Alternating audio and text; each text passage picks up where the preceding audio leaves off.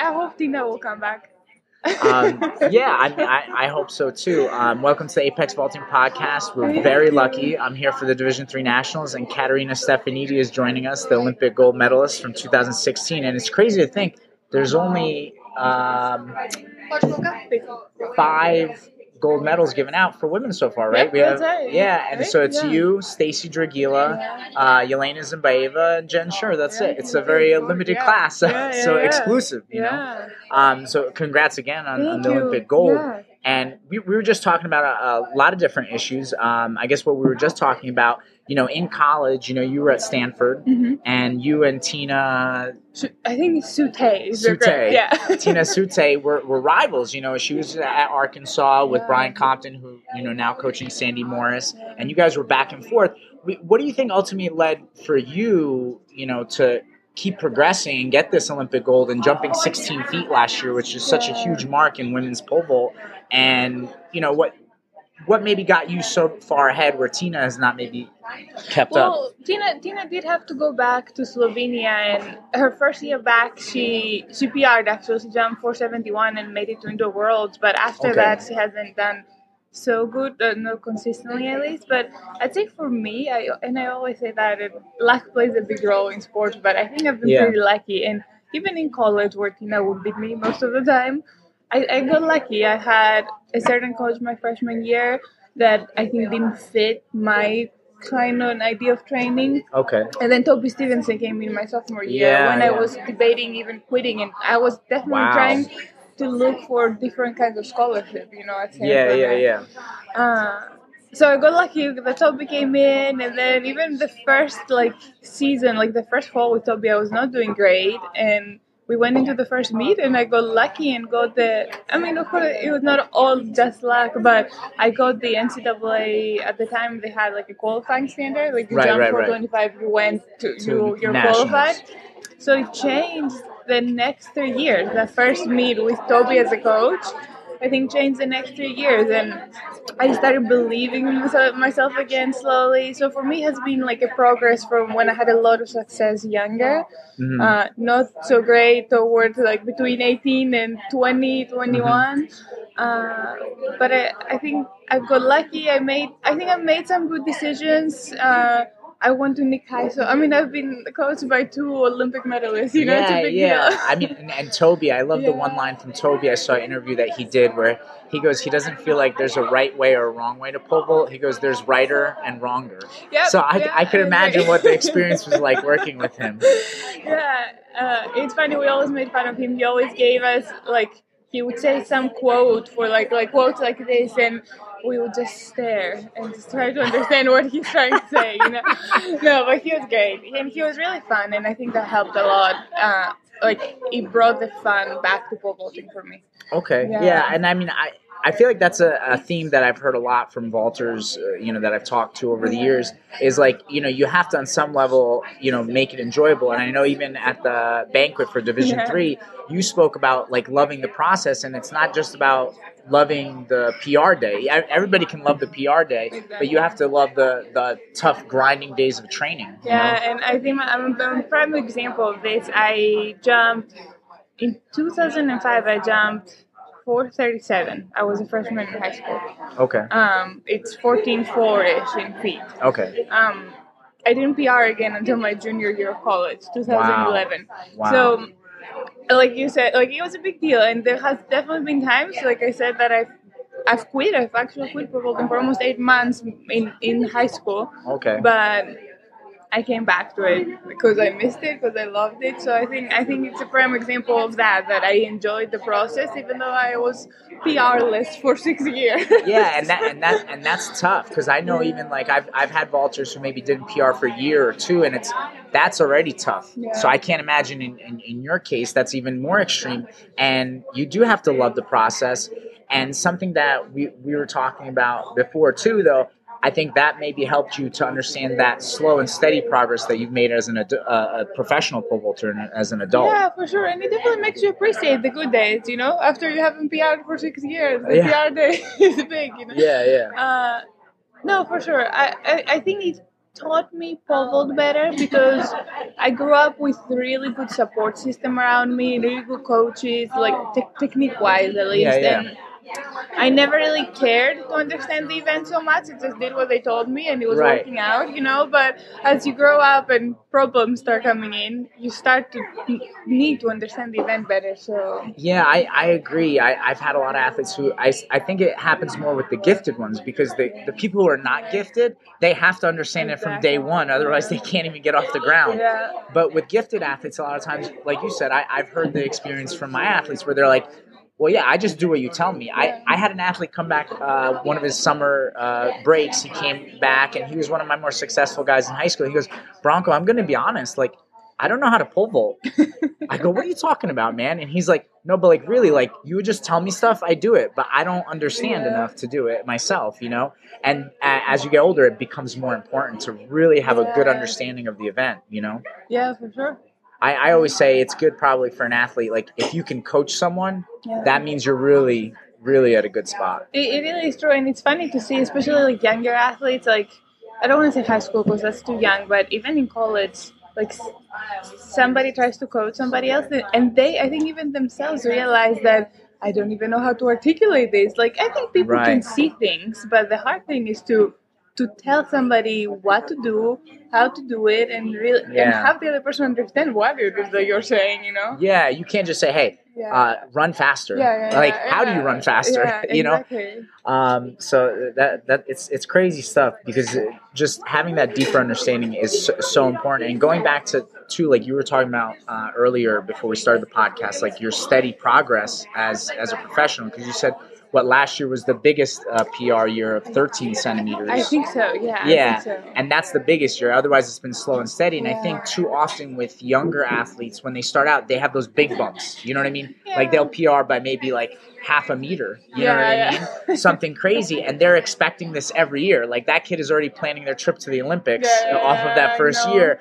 And you have to understand, I think, as a mature athlete, a 5% increase in performance in a year is huge. Yeah, huge. For sure. And I will say that when I was younger, I was the same way. Like as in high school, really, I started at 10, so a lot younger than high school. I was PRing by like half a meter a year. Yeah. And you do think you're like already in the Olympics, and in my head, I was gonna break the men's wall record. Yeah. You're like Bubka. Who cares about Bubka? Exactly. I'm gonna jump 21. No, but I think most kids, as they grow, they realize that the PRs will get smaller and smaller, but the heights are bigger. So. Right, yeah, it means a lot more. A 5% increase when your PR is 16 means a lot more than a half a meter increase when your PR is maybe 10 feet, you know? It's awesome. So kind of a little bit just to go back to what we were saying earlier. So what else could you say? Like, what allowed you to continue to make progress? Because you kind of went back into your collegiate career and how you had that kind of speed bump, I would say, and then Toby came in, you learned to have fun. Yeah. But what enabled you to have this consistent progress? Like, who's your current coach now? And I know you said the other night you train at the Spire Institute in Ohio. Yeah, so I'll just give you like a chronological order of what happened. Yeah. Toby came in, we trained together for 3 and a half, I would say, years, like into my fifth year a little bit. And then I moved to Arizona, and I was coached by Nick Heisong there. Okay. And currently, last year, the year before the Olympics, my husband and I moved here to train at Spire, and now he's the one coaching me. Right. He was my teammate back when we were in Arizona. Oh, okay, cool. How high did he jump? I'm just wondering. He jumped 505. Okay, so, awesome. Yeah, so we are talking about, the family record now. It's a big deal. No, but he was great. He was actually coached by Nick Heisong's dad. Okay. Who also coached Nick Heisong at some point in his career. And his dad had a very similar technique, at least base, as my high school coach. Okay. So Mitch and I spoke the same language, right? Pole vault wise. So I knew it was going to work. Even before, people were freaking out. You're moving away. The Olympic year, you've done good with What's Nick. Gonna happen? But I knew it was going to work out. But like I said earlier, like I think luck plays a big role. Maybe I could have been too scared to move here, and maybe I would have done just as good with Nick, or maybe not as good, or maybe better. So you really never know. But for me, I think it has been this learning process of how to train correctly. I think I was always a good pole vaulter. Even now I say I'm not a good athlete. I'm not very athletic. I'm a good pole vaulter. You know what I mean? I'm sure you're more athletic. You're being too humble, but go ahead. No, I mean, I'm okay in track and field, but I can't throw a ball to save my life. But it has been a process, even with Chris Mack, who was my freshman coach. Okay. Trained very different. I would say a lot more like a multi than a pole vaulter, at least from the background I'm coming from, you know. Then Toby trained me a lot like I did in high school. Even, I would say, even less volume than we did, but also less technique work. Okay. Yeah. And Nick kind of went back to Chris Mack, but it was different because at that point in my career where I was at graduate college, I'm a lot stronger. I have a lot better base. Like as a freshman in college, I could not go handle from the running. volume. Yeah, exactly. You know, and especially for me, like my workouts being a 60-meter run or 460s to now being 4 300s, I cannot handle that. Yeah. No, and I think a lot of people make that mistake. I think. For, let's say, at the club level or high school level, I think a lot of coaches will look at a professional workout and be like, all right, guys, let's do some 300s. And it's like, you can't even get the kids to accelerate through 60 meters yet. Like, that's kind of silly, you know? And I will say I don't do 300s anymore. So you don't need 300s to do it. No, but then we went back to Nick, and there was definitely a lot more volume, but more targeted volume, I would say. So, like everybody was a little different. And then Mitch, my husband, he studied sports science. Like he studied this. That's what kind of what he did in school. We're in a cafe, sorry for background noise. So I think I learned something from everybody, and I think that has been very important in my career, technique-wise and training-wise. I've taken what I want to think, the good things from everybody. Yeah, and what works for you. And put them together, yeah. I mean, people always say, and a lot more Europeans than Americans, that there is a big difference between the European and the American system. All these kids come from Europe, and I have so many of them contact me and tell me, how were you able to handle the American system of training, because it is so much more volume compared to what I would call quality work that we do in Greece, at least. I don't want to talk about the whole Europe, but we spend hours just moving our hands from our hips to our ear, hours doing that drill, I have never in my life ran in 300 before I moved to the US, so it's definitely very, very different. But I think I took the best. There's definitely a time in the year where maybe 300 might be okay. But and everybody's different too. And that's important what you say too. I think the timing of it all, as long as you have a purpose and a reason to do what you're doing, we could almost maybe accept anything. But it's timing. Like, you're definitely not going to run a 300 the day before you're competing or something. You know what I mean? See, or that once seems you're in to make sense, season. But some people, I don't think realize that. And you know what? I think, again, it goes back to, I think a lot of coaches, they'll see like an example of a workout, and they don't realize where that workout fits into a scheme of a year, or maybe even to a few-year training block. You know what I mean? So you have to work towards that. I mean, even the last 2 years at my college, Rimpo College, I started out just pole vault, but now I work with the sprinters and jumpers, and I do the weight room. And a lot of times, like, I'll have coaches be like, "Oh, Branko, you got to get your 400 guys to do these 600s or whatever." And I'm like, dude, this guy's a freshman. He ran on a high school team where they're barely trained. I can't just throw him into these workouts. Like, I have to build him up, you know? Exactly. And that's another thing, like knowing the background of your athlete too. Yes. That matters a lot too. I think I could have been somebody that, if I was trained that way from a younger age, I think I could have been fine running 300s in college, but I wasn't. We did sprints. Right. And 300 is not a sprint for a pole vault. Right, no, and I would argue too, I mean, if you're specifically just a pole vault coach, I think 60 meters is good. You know what I mean? Like, that's what you want to develop, is that top end speed. And I actually just recently had a little bit debate on Facebook with someone. They were saying that everybody talks about their short run PRs, and what they should do is overly long approaches. Like, if you do a 7 left, maybe you should try 9 or 10 left in practice, and it makes the 7 easier. They were saying that? That's what they were saying. And I was like, well, that doesn't really make sense because scientifically you're either accelerating or slowing down. Yeah. And so if you add that 10, it's cosmetic. Now the kid has to like kind of trot in the beginning and then go. It's not really going to make the 7 easier. Like I feel like people don't understand speed. It is actually very interesting. Lately I've seen a lot of people posting about their short run PRs. Yeah. And their short run PRs are higher than their long run PRs. So what does that say? Does that tell you? Maybe you're running wrong from your long run, and maybe stick with your short run. And what I see a lot more, and what my husband noticed a lot when he came to Greece, that everybody runs right.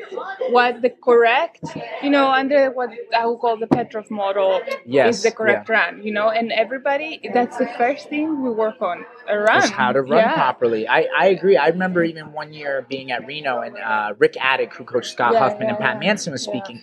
And he goes, listen, when I go to World Juniors, he goes, USA loses all the time. And he goes, and not because we don't have the athletes. He goes, I'm telling you, we have the best athletes, but none of our kids know how to run.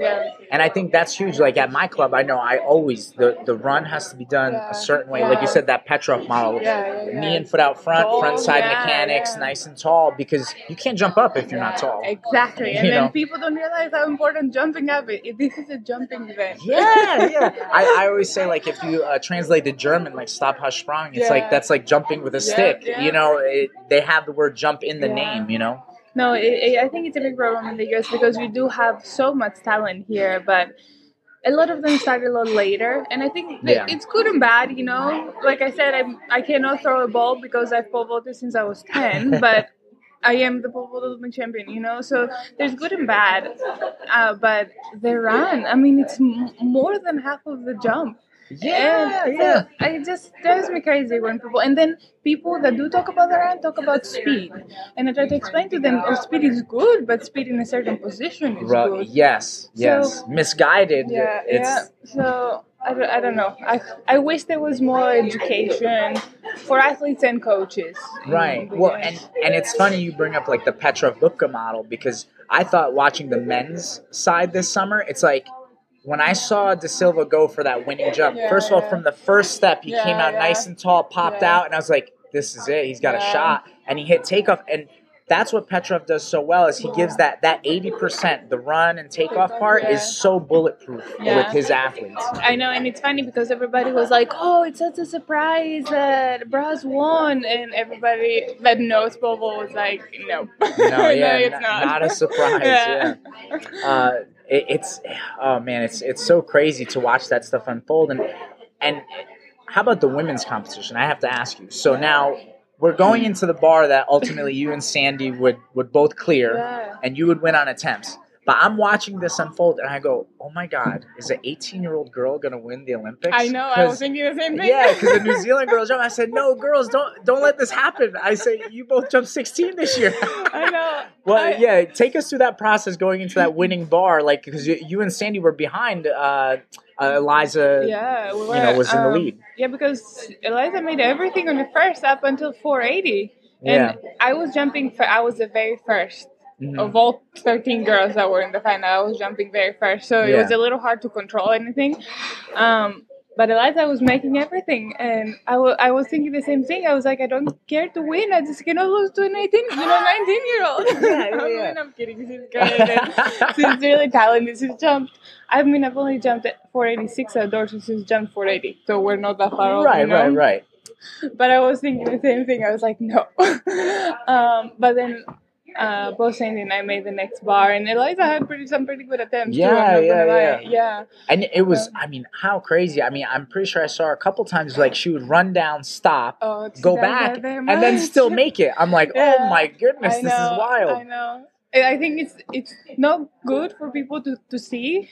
But there's only a few people in the world that can do that. Like, she didn't do that very much in the final. She did it the whole year. Like, the whole summer we saw her. She did it a lot. But in the final, she was very dialed in. And that's somebody who that they can compete at championships, Yeah, it's crazy. I can't imagine how wildly talented she is. It's like it's amazing to see, like, how quickly she's done these things.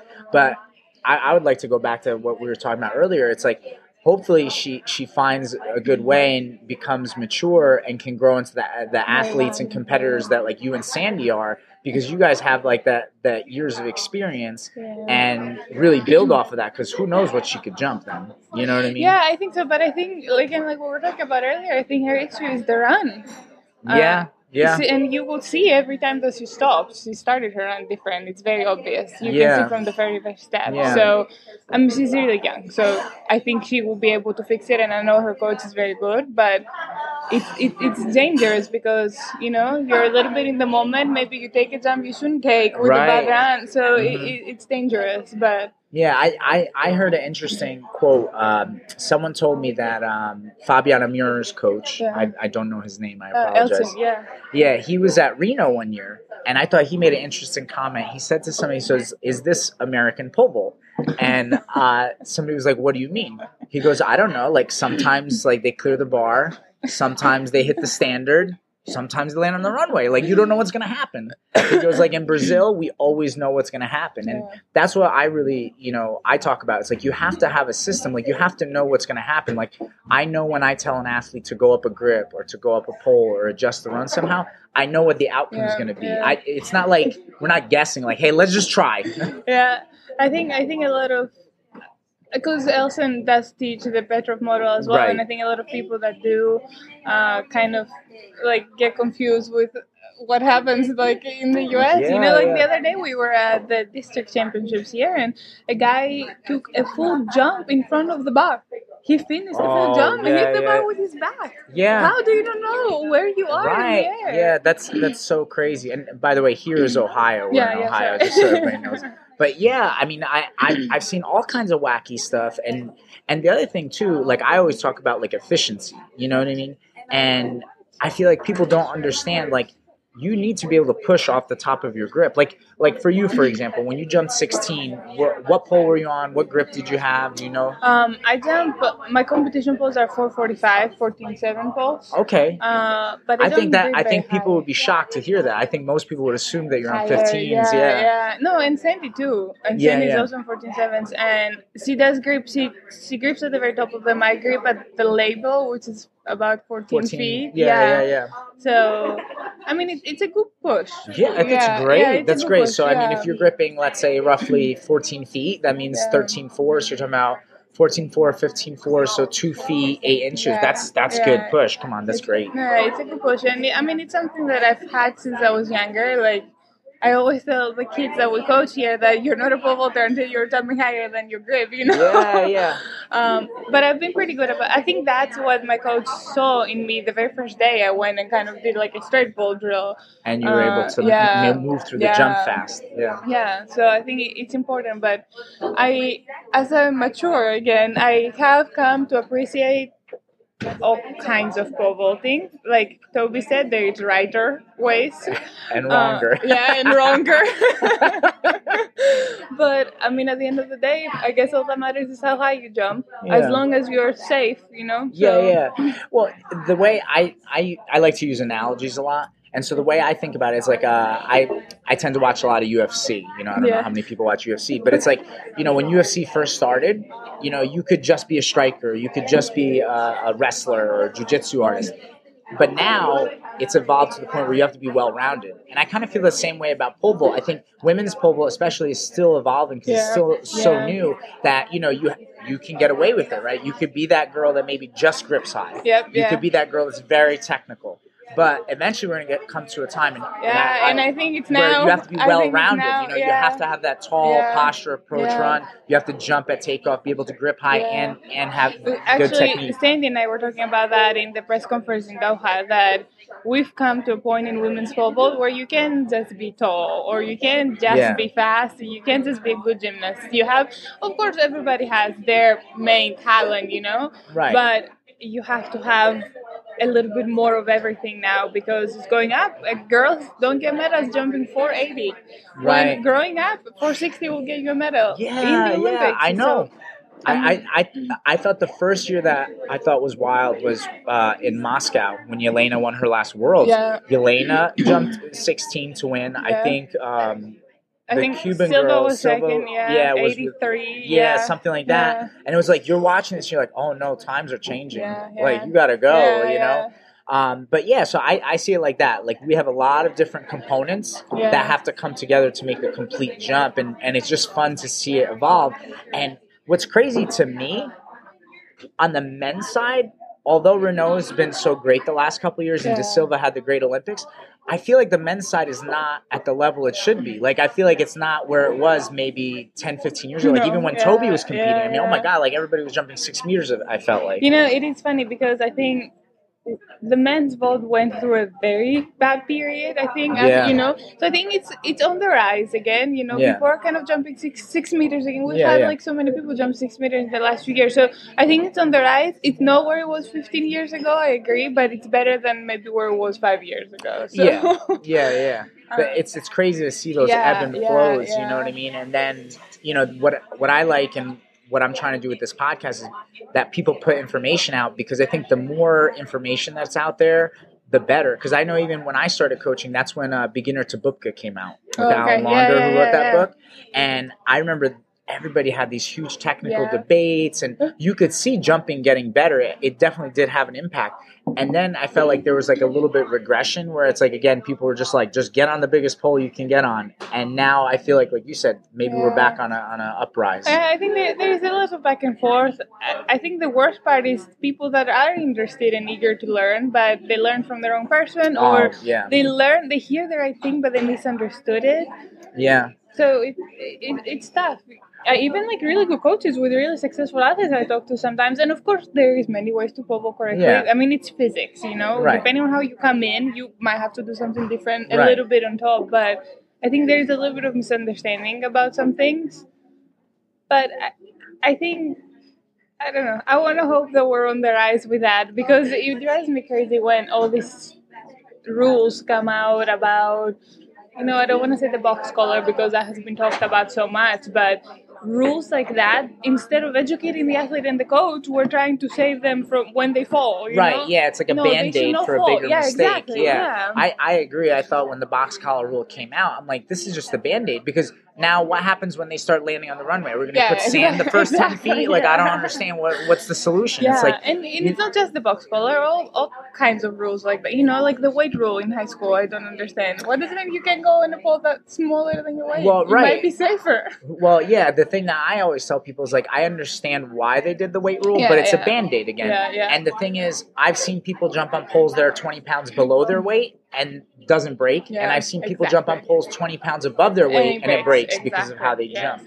So it's not always just going to solve that issue. And education is what really is needed. One of the best things I have heard is we should weld the standards at 80.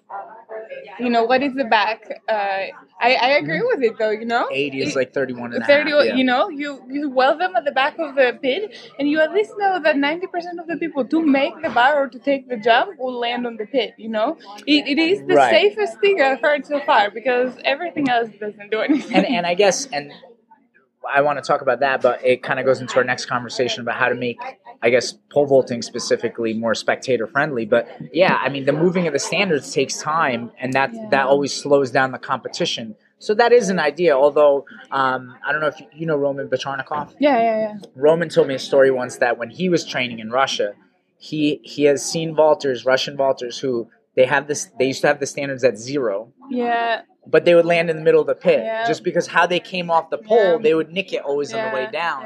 You know, so it's interesting. It's like there is that idea out there too, where you have safe vaulters who just need the standards in. Right. But you have to think also those vaulters are gripping at 520, and they're taking the whole jump a lot further away for physics reasons, you know, not unsafety reasons. So I mean, there's a lot to think about with that. But so now, speaking of like making track more spectator friendly, because you kind of brought this up the other night at the banquet, you know, what do you think is needed to make track more spectator friendly? Because I think that's the biggest thing I think people don't understand is like we need spectators. Spectators are so important for sport. I mean, one thing we talked about, and I think it's probably one of the biggest, is there's so much going on in the track meet. Just in the Olympics, we probably had 10 officials just for the pole vault. 10 people in the little pole vault area just to officiate, and 13 more vaulters and a couple of cameras. It's just too many people for 13 athletes, and that's just the pole vault. On the other side, the high jump has as many. Every event has 10. You see how many people are there watching the box for the long jump? There's like 4 people standing. I mean, I get it, but there's just too much going on, and nobody knows what it is that is going on. Yeah, the crowd never knows. I was telling you I was at IC4A's recently. It's like nobody knew what the bar was at in the pole vault. There were parents watching shot put. They have no idea if their daughter PR'd or if she's getting in trouble with the official because the official's talking to her. It's like they have no idea, and that's a big deal. And I feel like with the officials, I get it, right? Like they have those officials at the long jump board. They don't want to make a mistake. But here's my thing. Look at other sports. There's mistakes made every day, like in the NBA Finals. I know. And controversy, it creates conversation. And conversation is always good. It is. And we film everything at this point. Like in big meets that do matter. We film everything. You can go back and see if it was a foul or not. So, right. I mean, it will probably delay the meet. So it's, again, counteract. But I feel like you could do it in a way where they can even have an iPad and just real quick look at it and make a decision. I mean, it seems like there's better ways to do things, but it is hard. And like I told you the other day, I think a little bit part of the problem is a lot of the big sports, like the NFL, the people that work for the NFL, or I want to think most of the people that do, are business people. They're not all football players. Look at AAF.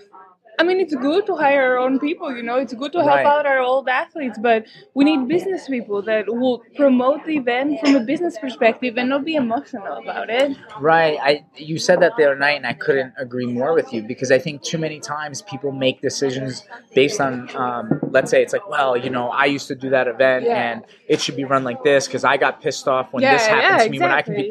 That doesn't matter. What you need to think about is what's better for the sport. I mean, for me, one of the big things that I always talk about is like, people who love track, they do love it, but I feel like nobody wants to spend money on it. Like they won't pay money to go watch a meet, but yet they'll spend $150 to go watch an NFL team preseason game. Preseason, not even official. And they won't spend $20 to go watch a track meet. And I feel like that has to change, know? I know personally, one ththing I wanted to mention on the podcast, this summer is the first summer we're going to do it.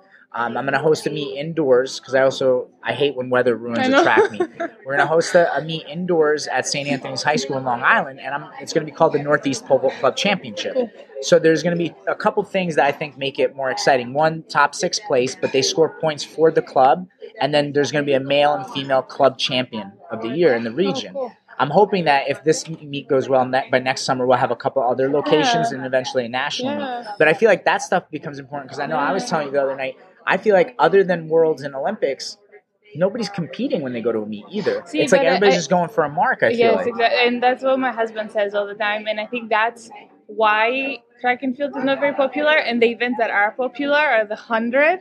And, maybe long distance. Because you can see at the, lifetime who is winning and what needs to happen for somebody else to win. There needs to be more that kind of battling. Tennis, there is one person against the other. They don't care how many aces they scored. Right. They're not going to be like, well, Serena only served the ball 120 miles an hour today. Like, terrible. So I think we need more of that. I think we have a little bit of that in some events, like the 100. Like I said, again, it's the most popular event because it's easy to follow who is winning. And I think we need a little more of that in other events. And Mitch always comes up with the idea of how you can have like a bracket system of pole vault, but I think that would be cool. And the other thing that too I would add is like, let's say like this summer, like the 100 meters between Usain Bolt and Justin Gatlin, I thought, what a great race. Now, okay, none of them broke the world record or anything like that, but it was, you could see the psychology behind what each of them did in that race. But I think oftentimes too in track, everybody wants to be nice. Nobody ever wants to give criticism. And you kind of need that. And it's not like, I think like, let's say if I were to say, look, I think Justin Gatlin, he was so afraid of Usain Bolt's top speed that he came out too hard and too fast and he lost it. Because if you look at the time, Usain Bolt won with 9:81, certainly Gatlin could have ran faster if he ran his race. But people are afraid to say that because they don't want to make Justin upset. And I'm not saying because I don't like Justin. I think Justin Gatlin's great. But it's like we have to be able to delve into that and give a little criticism because I think not only one will it be great for technique-wise, everybody's technique would improve, but then it would grow the sport because everybody loves to argue. I mean, think about a football game. After the Super Bowl, everybody's fighting over what they would have done if they were the coach or athlete. It is. It's true. But I think there's so many steps that need to be. Even what you were saying earlier about people paying. I don't even want to pay to go watch that, you know? You know how boring it is to watch even pole vault, even when I know every single athlete in there. Mm-hmm. How boring it is to go and wait, and then you have to wait 5 minutes when there's one. It's not fun. And I know the athletes personally, and I'm personally invested in some of, what I mean? Right.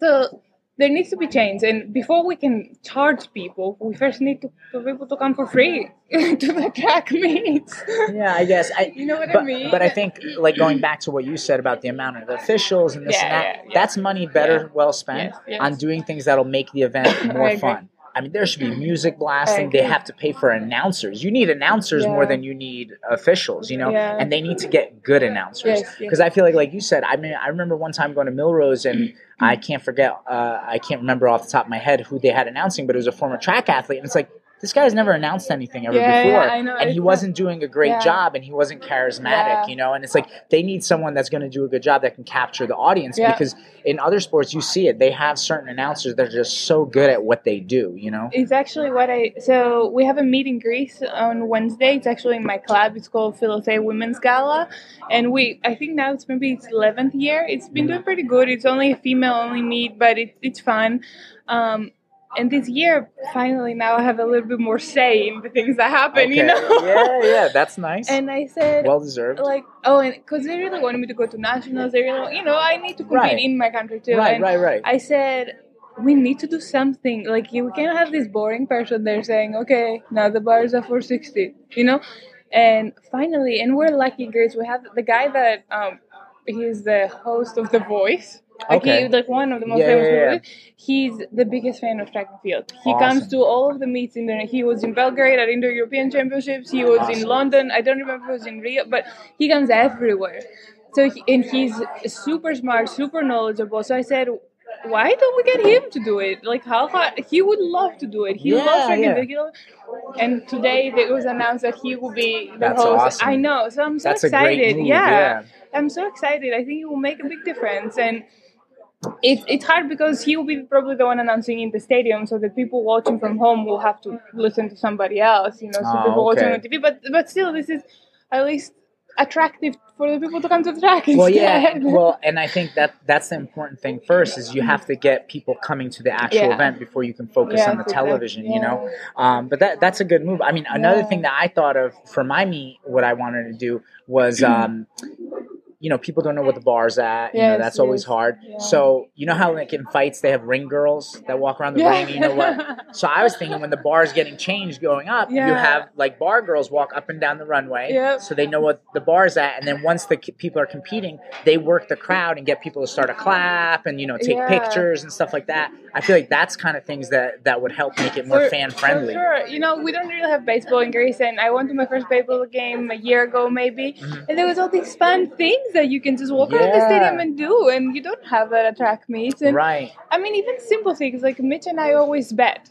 Every jump we will bet 5 push-ups. Just the stupid things like this that make it a little more interesting. And I think it will be very easy to do it more officially. Have real bets. I mean, I know it sounds stupid, but it's horse racing, but it might be more interesting. Well, yeah. I mean, they always say stuff like even college basketball, what's huge about it is everybody does that bracket and they do the bets with the bracket, and that makes it popular. I mean, how many people they don't watch basketball all year, but they fill out a bracket and then they start watching the tournament, So anything to make it a little bit more fun, a little bit more interesting, I think that's huge, So I feel like there's a lot of things that could be done. Hopefully, I mean, that's great that you got the announcing done for the championships. Yeah. That's great. Another idea that was thrown around at a meeting we had at European Championships with Sebastian Coe, actually, a few athletes.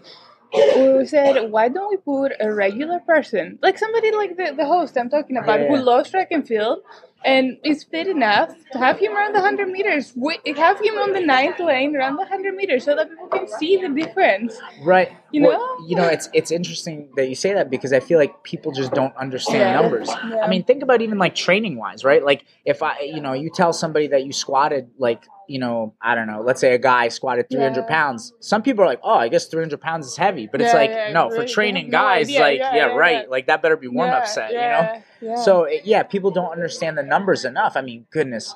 I could imagine my brother's very out of shape. Yeah. He works for BMW as an engineer.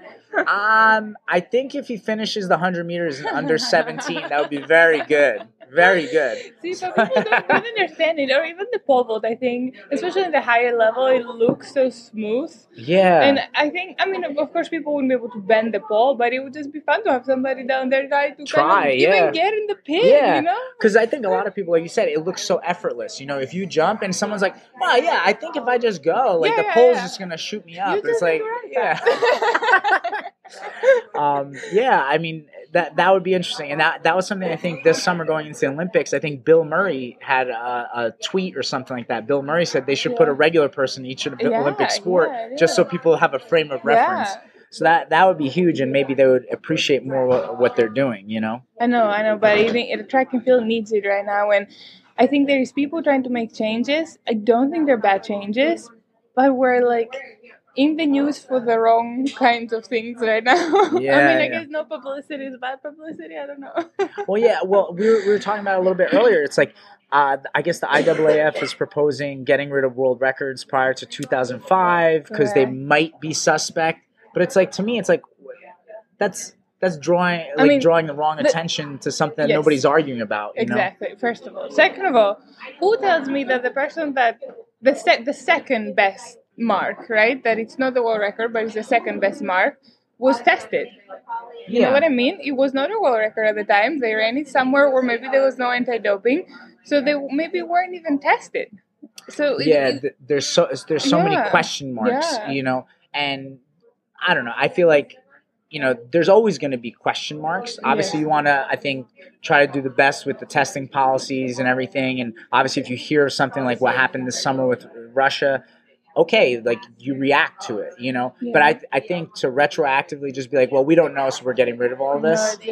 That's a little bit tough, And I mean, I think I can have a strong opinion because it doesn't affect us, but I think it's ridiculous. I think every world record would eventually be broken. Like we were saying earlier, technology gets better. Forget about the training. Technology gets better. The track, the spikes, they will get better. And also, what's humanly possible, I don't think anybody knows. Like we were saying before, who would have thought the 400-meter record would have been broken this summer? Yeah. Or, even like you think pre-Usain Bolt, I don't think anybody would have thought 9.58 is possible in the 100. No, and that's crazy. Like Bubka's record. Like, who ever thought that anybody, and for all of everybody to know who is like my height, Right, yeah. So, I mean, you never know. And I think there's people that come out and don't believe in limits, and they will be the ones that will do it. Yeah. I mean, look, every time a record's set, there's, like you said, someone who's like, well, I don't think that's the end of it. I can go a little bit more, I know. And I think the other problem would be if it's not affecting our event, but if it would. Let's say they took away Simbayeva's record. Now the world record holder would technically be Jen from indoors because indoors counts for outdoors now. With 502 or 503 because I don't really know what has happened with the 503. I think it didn't count or something. They didn't. But anyway, if I've jumped 490, 495, and I'm about to put the bar up to a world record, am I really going to put it to 504 instead of 507? You know what I mean? Yeah, no. And people will say, oh, yes, it's technically a world record, but somebody else really has jumped 506. So I think at the end of the day, the athletes themselves won't accept it as a real world record. I think you bring up a good point because regardless, like we don't know, it's whatever. And the thing is, you still know some person somewhere did this under whatever circumstance, and you want to be better than that regardless. Exactly, So it's an interesting point, but I don't know. It's so funny, and I think for me, there's nothing better. Like this summer watching the Olympics, when you guys jumped and then when the guys jumped, I mean, I was literally edge of my seat and that was awesome stuff. And I would just like to see competitions like that more often. I mean, I know. once every couple of years is not often enough. We could do it a couple times a year. And I think people, like you said, they just have to come together, and maybe business people have to get involved to think of ways to make it happen more often and make it more lucrative, you know? I know. It's... Here we go. Sorry about that. We just had technical difficulties. We were just discussing, just all the different types of championships, and Katerina brought up like Pan Am games, but that kind of has like fallen apart. And I was speaking about the USATF like regional system. It's great, but only like 5 guys show up to the pole vault usually, and then if you win, nothing happens. There's no regional qualifying semifinals. Whereas CrossFit, which I was just explaining to Katerina, it's like if 10 years ago I told you, hey, listen, I have a great idea for a sport. We're going to work out. We're going to do exercise, push-ups, pull-ups, burpees, climb rope, do some Olympic lifts. And then not only are these people going to come here to compete for this, they also, if they win nationals, they get $250,000, and people are going to pay $50 to watch them compete. It's wild, but that happened because they're available. Those meets are available. Those competitions are available. Yeah. There's a following. Sadly, that goes back to money, of course. I'm sure it has to do with, the money doesn't just fall out of the sky. They're sponsors, and it's another problem with track right now. We've kind of put ourselves in a hole, and I'm not going to lie that I was surprised that Russia was not allowed to compete in the Summer Olympics. I was kind of surprised too. Right? Even like the day before the meet, I was like, no, they will be there tomorrow, Like the day before our prelims, I really believe that they will compete. But I like the fight against doping. I think it's great. Don't know if it's the best way of doing, just banning a whole country, just one country and the whole country. I don't know if but then it put us in the news again for the wrong reasons, and it was this great opportunity for all these sponsors to pull out, find holes in their contracts about doping and pull out.